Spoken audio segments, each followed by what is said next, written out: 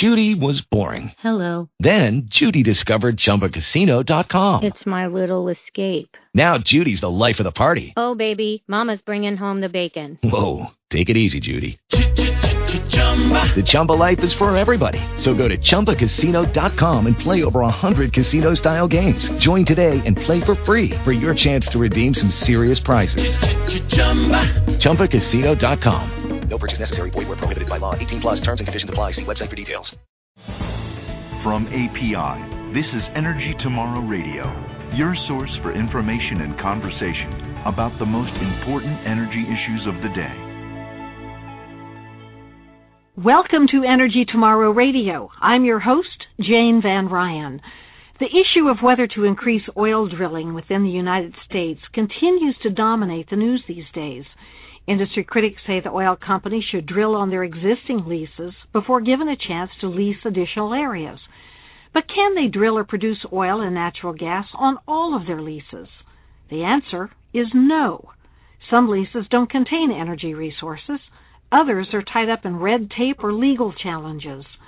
Steve Rosenbaum, a litigator from the prestigious law firm Covington and Burling, has been involved in some of the high-profile cases that have delayed or stopped energy production. Welcome, Steve. Thank you. In the cases now that we're referring to, you've represented oil companies, correct? That's right. Well, let's talk about two or three of the most publicized cases. First of all, it's my understanding that several years ago, about 40 wells were drilled off the coast of California, but due to legal action, they were not allowed to produce oil. Can you explain what happened in that case, and when did it happen? Well, that's exactly what happened, and some of it happened relatively recently. These were leases that were actually issued quite a while ago in the early 1980s, and the oil industry went and drilled about 40 wells at costs of hundreds of millions of dollars. And they discovered what the United States government itself has said on many occasions is about 1 billion barrels of oil, which is a lot of oil. But unfortunately, in the meantime, Congress amended a statute that governed offshore operations in a way that gave the state of California additional powers to block the oil companies from going forward, and that's what happened. So is there any way to estimate the impact on the economy or the impact on the consumer? Well, I don't know how to estimate the exact impact, but 1 billion barrels of oil is a lot of oil that could have been produced and is not going to be as a result of what happened here. And you say that companies spent millions of dollars to drill. Is there any way to estimate what the impact could have been on those companies over a long period of time? Well, obviously, especially with the current situation, you would be talking about, a huge amount of revenues and a huge amount of expenditures going forward to produce all of that oil, but that's just not going to happen now. So they obviously lost a lot of money that they invested in drilling. Were they compensated? Well, fortunately, they have been somewhat successful in litigation in obtaining a ruling from the court that they are entitled to recover what was paid to the United States government for the leases in the first place. So they have gotten some compensation out of it.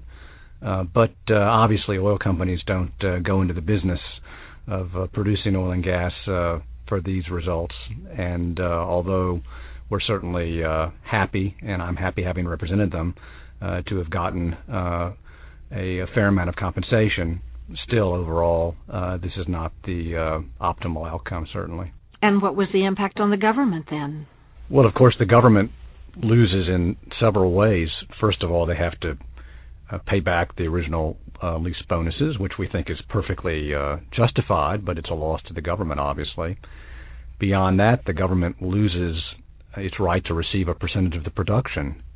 In all of these leases, not only does the government receive substantial payments up front when the lease is issued, what they call bonuses, but the government also receives royalties, a percentage of the value of the production. The government doesn't have to pay any of the costs of getting the oil and gas, but they get a pretty fair percentage of the production, and it actually represents the second largest source of income to the United States government beyond taxes, is the royalties on production on federal onshore and offshore lands. The third thing the government loses, obviously, is the benefits of energy independence, because this is oil that's going to come from some foreign source. instead of from a domestic source, and therefore be a lot less reliable. There's some big delays right now in a project in Alaska. Is that correct? That's right. What's happening there? Well, that's a good example where people may say that companies are not pursuing their existing opportunities, but this is one where there's an existing opportunity, but it's been thwarted. This involves the Beaufort Sea offshore Alaska, where over the last few years, a couple of hundred leases were issued by the United States government in return for substantial upfront payments by the industry. And one of the companies, Shell Oil Company, which has a major interest there, submitted a proposal in 2007 to drill 12 exploratory wells, up to 12 exploratory wells on a number of those leases.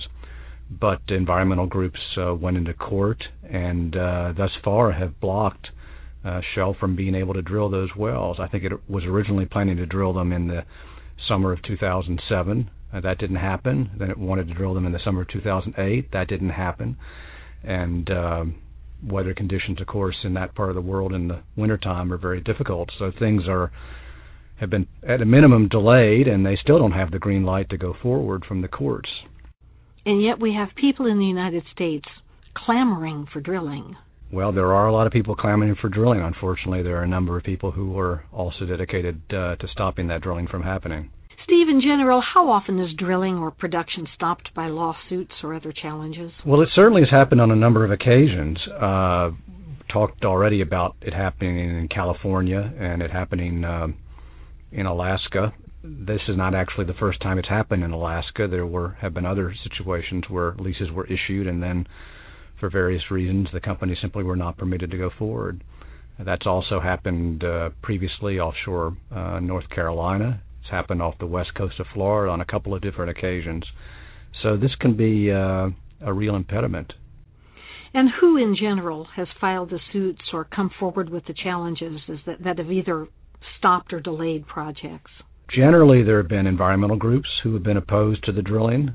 Sometimes states have gotten involved. In the case of California and the drilling offshore California, the state of California currently has a policy against new drilling off their coast, and so they were involved in that litigation as well. What happened in the Destin Dome case? Who were the lessees there, and how was the dispute resolved? And perhaps you can explain to people where it is and what that was all about. Destin Dome is an area that's in the eastern Gulf of Mexico.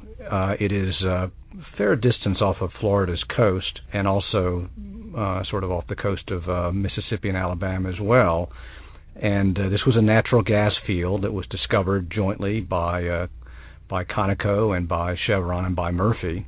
And they explored it pretty fully, thought it was a good project. And interestingly, none of the facilities would have actually involved Florida. All of the pipelines, et cetera, would have gone onshore on other states, which supported the development. But because this was not so far off of Florida's coast, at least from Florida's perspective, they were adamant that the project not go forward, and it became a great cause. And ultimately, the project, as of today at least, has not gone forward. Again, were the companies compensated for all the work they did? The companies were compensated.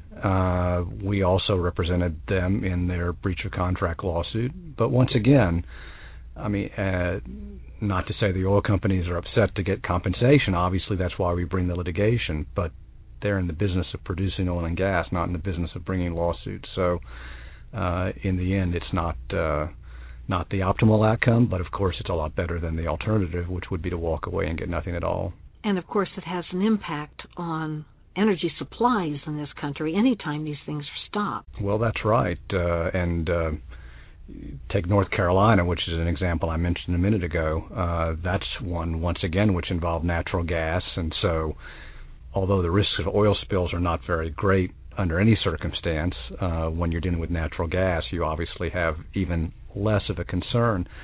Nonetheless, the North Carolina project was ultimately opposed by the state of North Carolina and did not go forward. No one knows for sure what's down there because they didn't even get to the point of drilling an exploratory well. But, you know, there were estimates where if there was the natural gas down there that people hoped there was, it could be several trillion cubic feet of natural gas. And, I remember one oil executive saying, several trillion feet of natural gas off the eastern coast of the United States, which is one of the heaviest natural gas use areas in the country, if not the world. Just a fantastic opportunity. But that project was stopped. Got a related question for you. Congress has been considering legislation to force the oil companies to develop leases that they currently hold or to return them to the government. It's called use it or lose it legislation. Based on your knowledge of the oil industry, is this legislation necessary? It really isn't, and it's really, just really an effort, I think, to change the topic of discussion. The leases have built into them today all kinds of requirements and incentives so that companies go forward.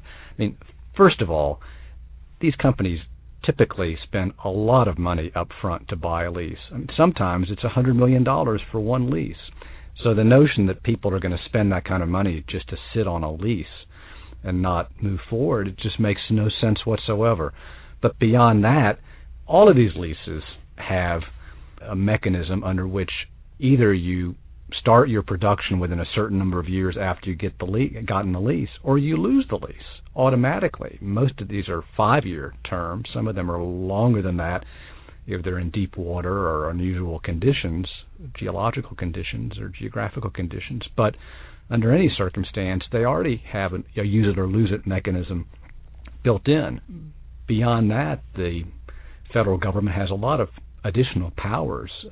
They can require a lessee to drill a well if the government thinks that needs to be done. That's written into the leases, for example. And there are other powers that the federal government has to force things to move forward.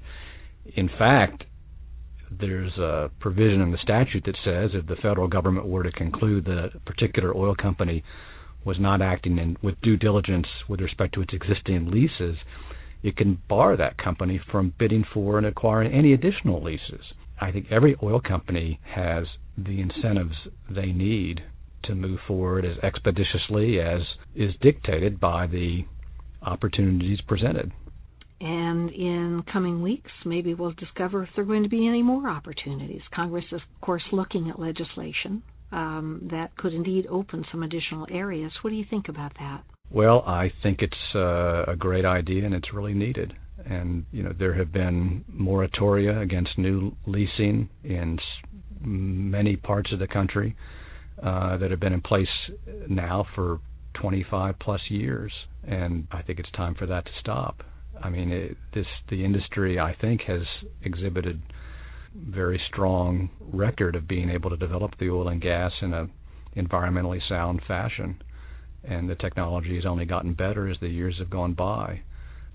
A lot of people just refuse to recognize that the environmental risks of shipping all this oil in from around the world is greater than the risks of developing it ourselves. And there's just no question but that we would be better off if we opened up more of the offshore areas to drilling. Little doubt that this drilling debate will continue throughout the presidential race and beyond.